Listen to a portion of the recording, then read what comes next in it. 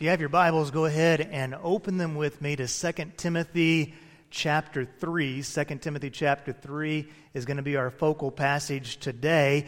Can you believe that it is the first Sunday of 2019? Can you believe that? I mean, to me, it just seems like we were just entering into 2018. Do you know what changes with the new year? The date. That's what changes, okay? The calendar changes. It's another day, another number on the calendar. Instead of saying 2018, it says 2019. But the new year is a perfect time for us to stop a little bit and to really ask ourselves some questions, to evaluate our lives and ask this question. Are there some areas in my life where I need to change? We talk a lot about resolutions. Webster's dictionary defines a resolution as the act of determining. And there's a reality here that very little changes if you don't determine to do something about it. So, what are you determined to do in 2019? What are you determined to change in 2019? My basketball coach used to tell me when we were shooting free throws, he'd say, okay, Lash, before you shoot that free throw, you need to envision the ball going through the hoop. And so I would do that over and over again. It never worked. I'm kidding. But he said if you would envision the outcome, it helps you have more success. And before you start making lists, before you start saying, okay, this is what I'm going to do differently, I'm going to change all this, and suddenly everything's going to be fixed, I want to encourage you to envision something. Envision yourself being the person that God wants you to be. See, a lot of times we focus on, these are all the things that I want to do, but how often do we really just focus on saying, okay, this is the person that God wants me to be? Have you ever envisioned that? Who does God want you to be? Now, this is a good question. What does God want me to be? And don't overcomplicate this. I realize that in each of our lives there are some specifics that look different. However, there's also a general basic answer to this question. What does God want you to be? He wants you to be a disciple of Jesus Christ. In Matthew chapter 28, and verses 18 through 20, there's a very important passage in the New Testament. We call it the Great Commission. This was the passage that really became the marching orders for the early church. You can see it up here on the screen. Jesus came near and said to them, "All authority has been given to me in heaven and on earth. Therefore, go and make disciples of all nations, baptizing them in the name of the Father and of the Son and of the Holy Spirit." And then he ended it with these words, "Teaching them to observe everything I have commanded you, and remember I am with you always to the end of the age." You see, Jesus' vision for you is that you would be a disciple, that you would be a follower of Him. And His vision for our church is that we would help you be a disciple who is growing spiritually. What did He tell His followers to do? Go and what? Make disciples. So this brings up an interesting question. What does a disciple look like? What is a disciple? And you see in this passage that there are 6 things about disciples who are growing spiritually that we need to take note of. First of all, disciples live under the authority of Jesus Christ. He says, all authority has been given to me, and therefore I'm telling you to do this. Now, I want you to know this. This is important for you to get. As you go into 2019, you live under the authority and love of a gracious God who has all authority in heaven and in earth. What this means is that no matter what happens this year, no matter where God sends you, no matter what He does, no matter what happens, you never escape the hand of a sovereign God. And that God loves you, and He cares about you, and He has plans for you. Secondly, we see in this passage that a disciple goes. A disciple is active. It's not just about taking in, but a disciple goes. And what does a disciple do as he or she goes? The disciple makes other disciples. Thirdly, we see that a disciple has a big vision for the church and for the gospel. They desire that all nations might hear of the name and fame of Jesus Christ. What is the scope of Jesus' vision for the church? That every man, woman, boy, and girl might hear the message of Jesus Christ. Fourthly, disciples share the good news. Part of being a follower of Jesus Christ is that you share the gospel with other people so that they might hear and they might believe, and then they can be baptized. When someone is baptized, they come into the church body. And so a disciple goes and shares the message of Christ so that others might believe. And then fifth, a disciple lives a disciplined life of obedience to God. What did Jesus say? He said, teach them to obey or observe what I have taught you. Have you ever thought about this? The word disciple is contained within the word discipline. There are disciplines in being a disciple. A disciple is to obey. And then sixth, disciples never walk alone. Jesus said, hey, remember this, I will never leave you nor forsake you. And as we baptize people into the congregation and new believers take root within our church body, we walk together. And part of the beauty of a church is that we help one another grow spiritually and closer to the Lord. Now, some of you may be saying, okay, Lash, hold on just a second, because I have a question, time out. You have these lashisms, as people call them. And one of my lashisms is that the gospel is not about behavior modification, it's about heart transformation. I say that quite frequently. And so you say, now, isn't spiritual growth, if I want to grow spiritually, isn't that just something that God just does in my heart? Well, yes, and you're correct in this to a point, but it's more than you just show up, hang around the church, and suddenly you grow spiritually. Spiritual growth is ultimately an act of God in your heart. I can't say, hey, do these things and you're going to grow spiritually, because God has to do something that goes beyond us. But there are some things that people who are growing spiritually do. And there are things that you can do that will help you grow closer to God and grow spiritually. And that's what you know what I get up living and breathing for each day? To see you grow spiritually. To see you grow closer to the Lord. To see the truth of the Lord and the power of the Lord take root in your heart. That's what drives me as a pastor, to see you grow spiritually. I want this for you. On a scale of 1 to 10, how connected are you to God right now? You don't have to give me the number, okay? But if you had to be really honest with you, a scale of 1 to 10, how connected are you to God? You have to ask yourself some questions. Am I a biblical thinker? Or am I a Google thinker? What frames my opinions, my perspective of life? Where do I find eternal truth, morals, ethics, who I am, what I'm supposed to be about? What's shaping my thinking? Am I a victim of circumstance? Or am I a person of purpose? The Bible says in Romans chapter 8 and verse 28, this is a verse that has really spoken to me over the last few weeks. You ever have this happen in your spiritual life? You kind of stumble across a verse and then you just can't shake it. God just uses that verse over and over and over again in your life, and you just keep coming back to it. Well, this has been one of those verses for me the last couple of weeks. All things work together for good to them who love God and are called according to His purpose. It doesn't say that all things are good. There are some bad things in this world, but we have a loving, sovereign God who can take anything that comes into your life, the circumstances of your life, and He can weave them together for good, for His glory and for your good, when we are called according to His purposes. You don't have to live life as a victim of circumstances. Things have happened. People have done things they shouldn't. You've gone through things that were rough, but God has called you to be a person of purpose.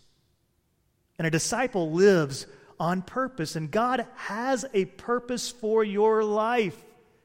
He doesn't want you to just drift through 2019 and be able to say at the next year, will I survive to live another year? And to discover God's purpose, to grow spiritually, there are some things that you and I can do and we can purpose to do in our lives. These things that we do to grow as a disciple are what we call the spiritual disciplines. Christians have been using that term for centuries, the spiritual disciplines, these things that we do in order to draw close to God so that we might hear from Him. So let's fast forward the clock 1 year from today. I would love for you to be able to say, 2019 was a year that I truly grew in my spiritual life. 2019 was a year that God spoke to me, that I heard from God, that He challenged me, that my faith increased. 2019 was a year that I will never forget because it was a year that I truly matured in my walk with the Lord. And so for the next several weeks, we're going to be talking to you about some spiritual disciplines that can help turn that prayer, that dream, into a reality. And the first discipline that I want to talk to you about today is that to grow spiritually, I must abide in God's Word. Let me say that again. To grow spiritually, I must abide in God's Word. I say this with deep love in my heart and conviction in my soul. You have very little hope of growing spiritually if you are spending very little time in the Word of God. If you want to grow closer to the Lord and if you want to grow as a spiritual person, you have to spend time in the Word of God. Why is this? Because your mind is flooded with godless thinking every day of your life. You see it, you hear it. You hear it at work, you read about it on the internet. It's all around us. Thinking that frequently is diametrically opposed to what the Scriptures teach, to the heart of the gospel. And 30 minutes on Sunday is not enough Bible to combat this onslaught. We have to spend time in God's Word. So when we arrive at 2 Timothy chapter 3, we're seeing a relationship unfold before us. There's the Apostle Paul, who is a seasoned Christian. He's been a missionary. He's gone all over the world. And then there's this young man, Timothy, and Paul was Timothy's spiritual mentor. Paul was discipling Timothy because Timothy had a call. Timothy had a call to be a pastor. Now, we're familiar with 2 Timothy chapter 3 and verse 16, and that's where we'll ultimately land today, but we're probably not as familiar with the verses that lead up to that passage of Scripture. You see, Timothy may have been like a lot of young Christians. Whenever you come to God, you have this mindset that I'm going to follow God and He's going to bless me, and that the blessing of God means that things are going to go well, that life's going to be good, that people will like me. If I just do the right thing, everybody will like me. And so we sometimes get that idea in our spiritual life. But notice what Paul writes to Timothy. He says in verse 10, "But you have followed my teaching, conduct, purpose, faith, patience, love, and endurance, along with the persecutions and sufferings that came to me in Antioch, Iconium, and Lystra. What persecutions I endured, yet the Lord rescued me from them all." So Paul says to young Timothy, you have seen me. You've been watching me. You've seen my character. And notice verse 10, what the elements of Paul's character were. His teaching, which was sound. His conduct, the way that he acted.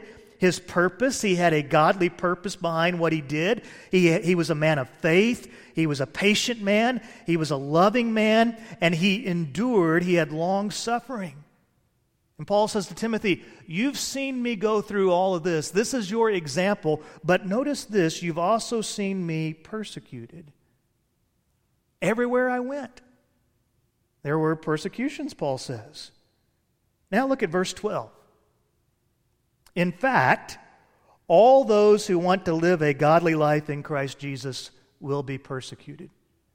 Do you want to live a godly life in Christ Jesus? It's not a trick question. Do you want to live a godly life in Christ Jesus?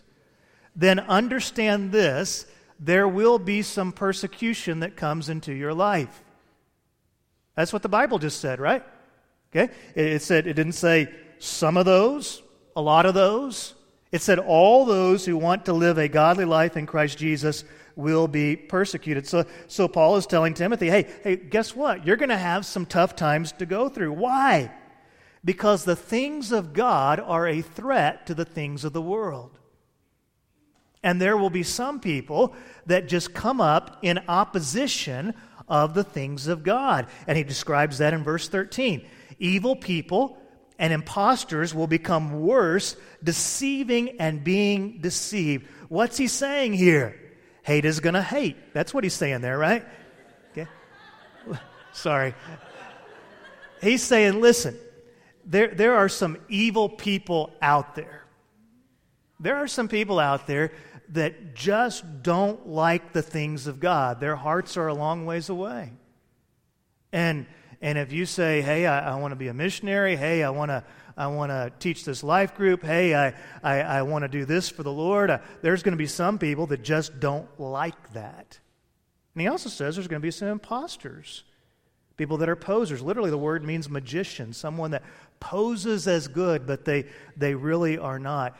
And this is actually tragically sad because the Scriptures also say that they are deceiving and being deceived. So what has happened is there are individuals in our society that have been deceived. They have bought into a lie, and frequently they're living their entire lives driven by that lie. And the further one plunges into darkness, the further you go away from God, the more angry you become when you're exposed to the light of godliness. Did you catch that? The further one runs from God, the further one plunges themselves into darkness, the more angry you become when you're exposed to the light of godliness. So this is how Paul sets up the passage of Scripture. But now in verse 14, he's going to pivot. So look at verse 14. But as for you. So essentially he's saying, okay, Timothy, you're not going to be able to change some of these individuals. You're not going to be able to change everything. But as for you, continue. Continue in what you have learned and firmly believed. You know those who taught you, and you know that from childhood you have known the sacred Scriptures, which are able to give you wisdom for salvation through faith in Christ Jesus. Can you hear the love in Paul's voice? But as for you, dear Timothy, continue. Continue in what you have learned. Don't lose sight of this. Timothy had a mother named Eunice and a grandmother named Lois who had brought him up in the faith. From the time he was a little boy, he had been taught the sacred Scriptures. And in those sacred Scriptures, he had found the message of salvation. And then it appears that Paul later led him to the Lord and to faith in Christ Jesus. And Paul says to Timothy, hey, remember how your mom and how your grandmother held you in their arms and they opened the Bible and they taught you the sacred Scriptures. Most of you know that my mom lost her mother when my mother was just a small toddler. And so my mom doesn't really have visual memories of her mom. But she was telling me something the other day that I did not realize. She says, sometimes little children's songs will come to her mind.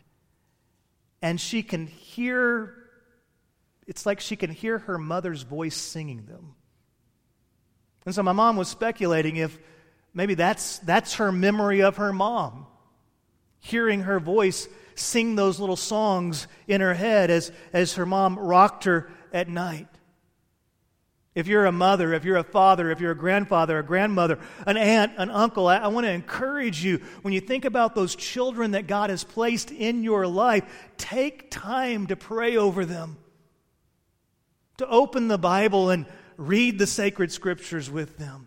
You have a responsibility to disciple them, to bring those children up in the way of the Lord. The discipleship of your children cannot be outsourced.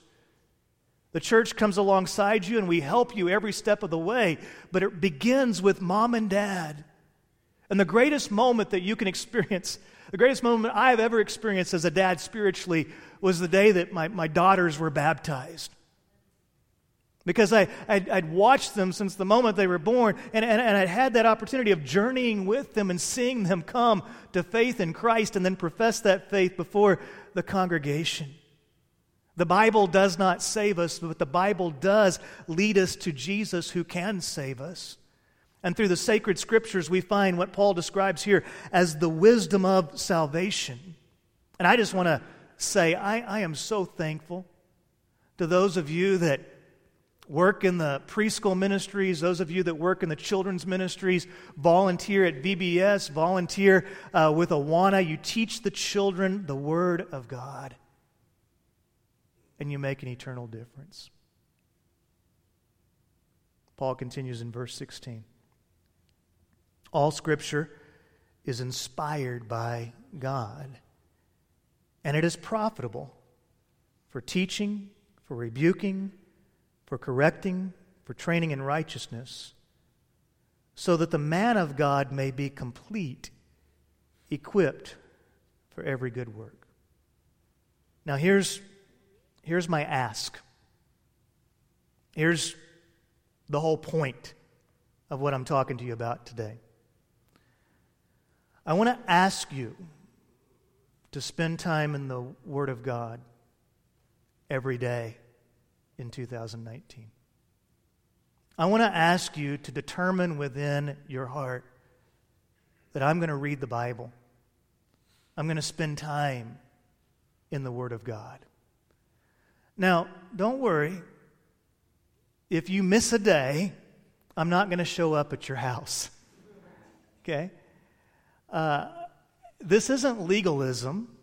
This isn't, okay, pastor said I'm supposed to read the Bible every day, and so I'm going to read a scripture, and then I'm going to mark the box, and then the next day I'm going to mark another box. I mean, you may want to do that, but that's not what I'm really at. I'm not trying to just get you to have 365 boxes marked because you've read the Bible. I'm trying to encourage you and implore you and ask you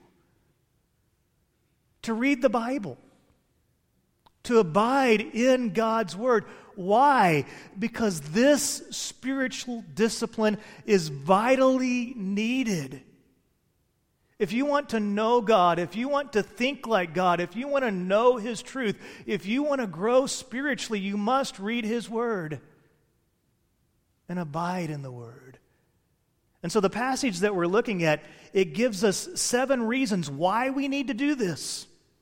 7 reasons why we need to abide in the Word of God. The first reason is this: because the Bible is inspired by God. All Scripture is inspired. That word translates out as God-breathed. It's not inspired in the same way that William Shakespeare was inspired to write a play, or inspired in the way that the Cowboys defeated the Seahawks last night, which was great, by the way. But inspired by God, it is God-breathed. And just a quick note, there's a lot of great Christian books out there. And I have a library full of books. But there is no Christian book that should take the place of the book. Make sure you're spending time in the Word of God, because it's the only Christian book that's inspired by the Holy Spirit of God. A second reason why we should abide in the Word of God: it's profitable. Scriptures say it's profitable. It adds to your life. It grows you. It helps you.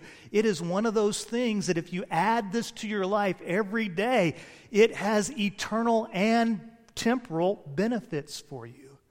A third thing, It teaches, Paul says. As we read the Bible, we begin to understand God.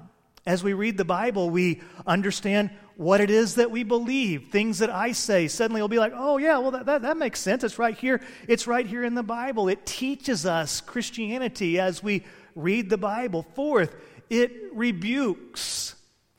Now what that means is it convicts. It shows you areas where you need to change. You ever read the Bible and you come across a passage and you're like, ouch, that kind of hurts. Because there's times where God loves you enough to tell you the truth. And the Bible will rebuke and it'll shine its light into various areas of darkness in our lives. Now, when the bright light shines into your life, your first reaction is to do what? That's bright, right? But if you step into the light, eventually your eyes adjust and then you're able to see better. And that's what happens with the Word of God. It shines light into our lives. It sometimes shows us areas where we need to change. But as we follow the light, the fifth thing that it says it does is it corrects. Aren't you glad that God doesn't just point out your flaws, but He also provides solutions? You have anybody in your life that all they like to do is nitpick, gripe, complain, point out everything you should be doing? You have anybody like that?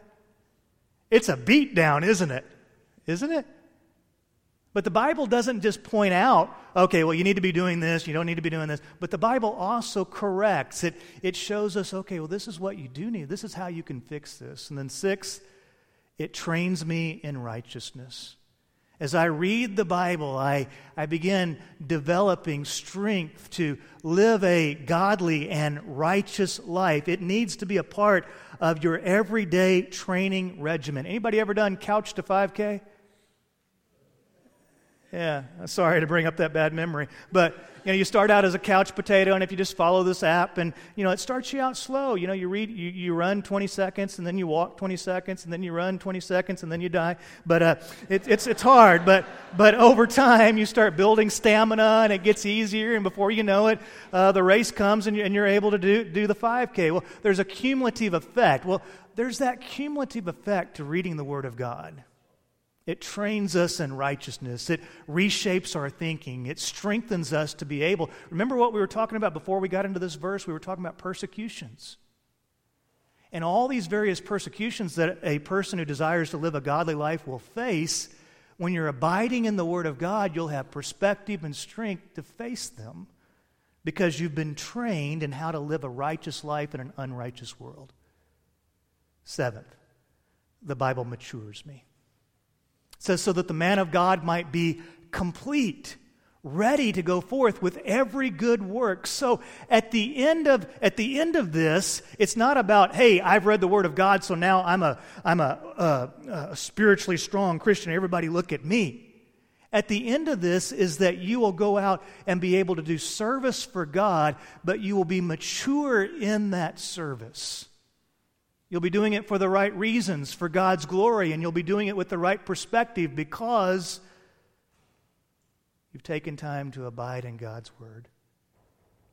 And the Word of God and the Holy Spirit of God have knit together those truths and matured you and equipped you to be that person of purpose, to be that person that can truly make a difference and live life with joy and live life with those qualities that Paul described earlier.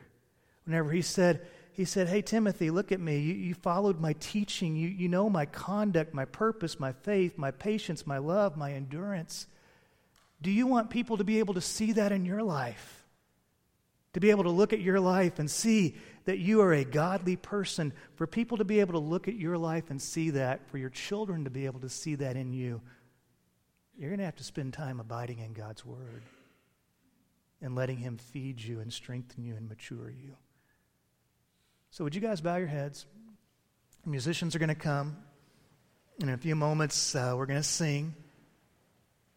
I'm here to pray with you always. My wife's here with me today. If there's anything she can pray with you about, we'd love to pray with you.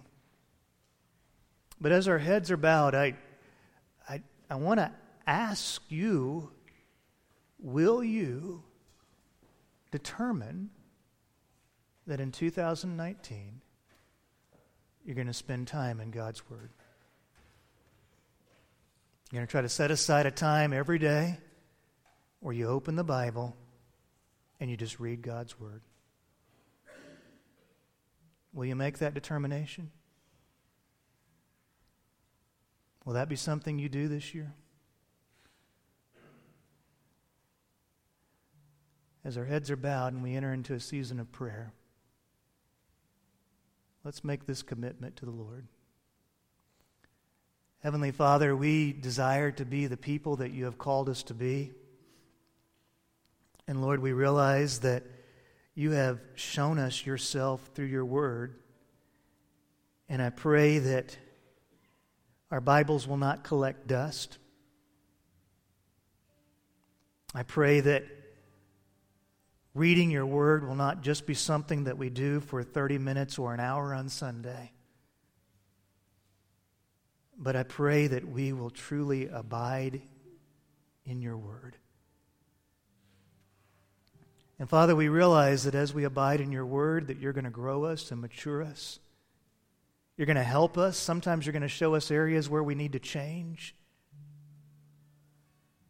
But Father, we make this commitment, we make this determination in our soul because we as a church, we as individuals, we as families, we want to be spiritually mature.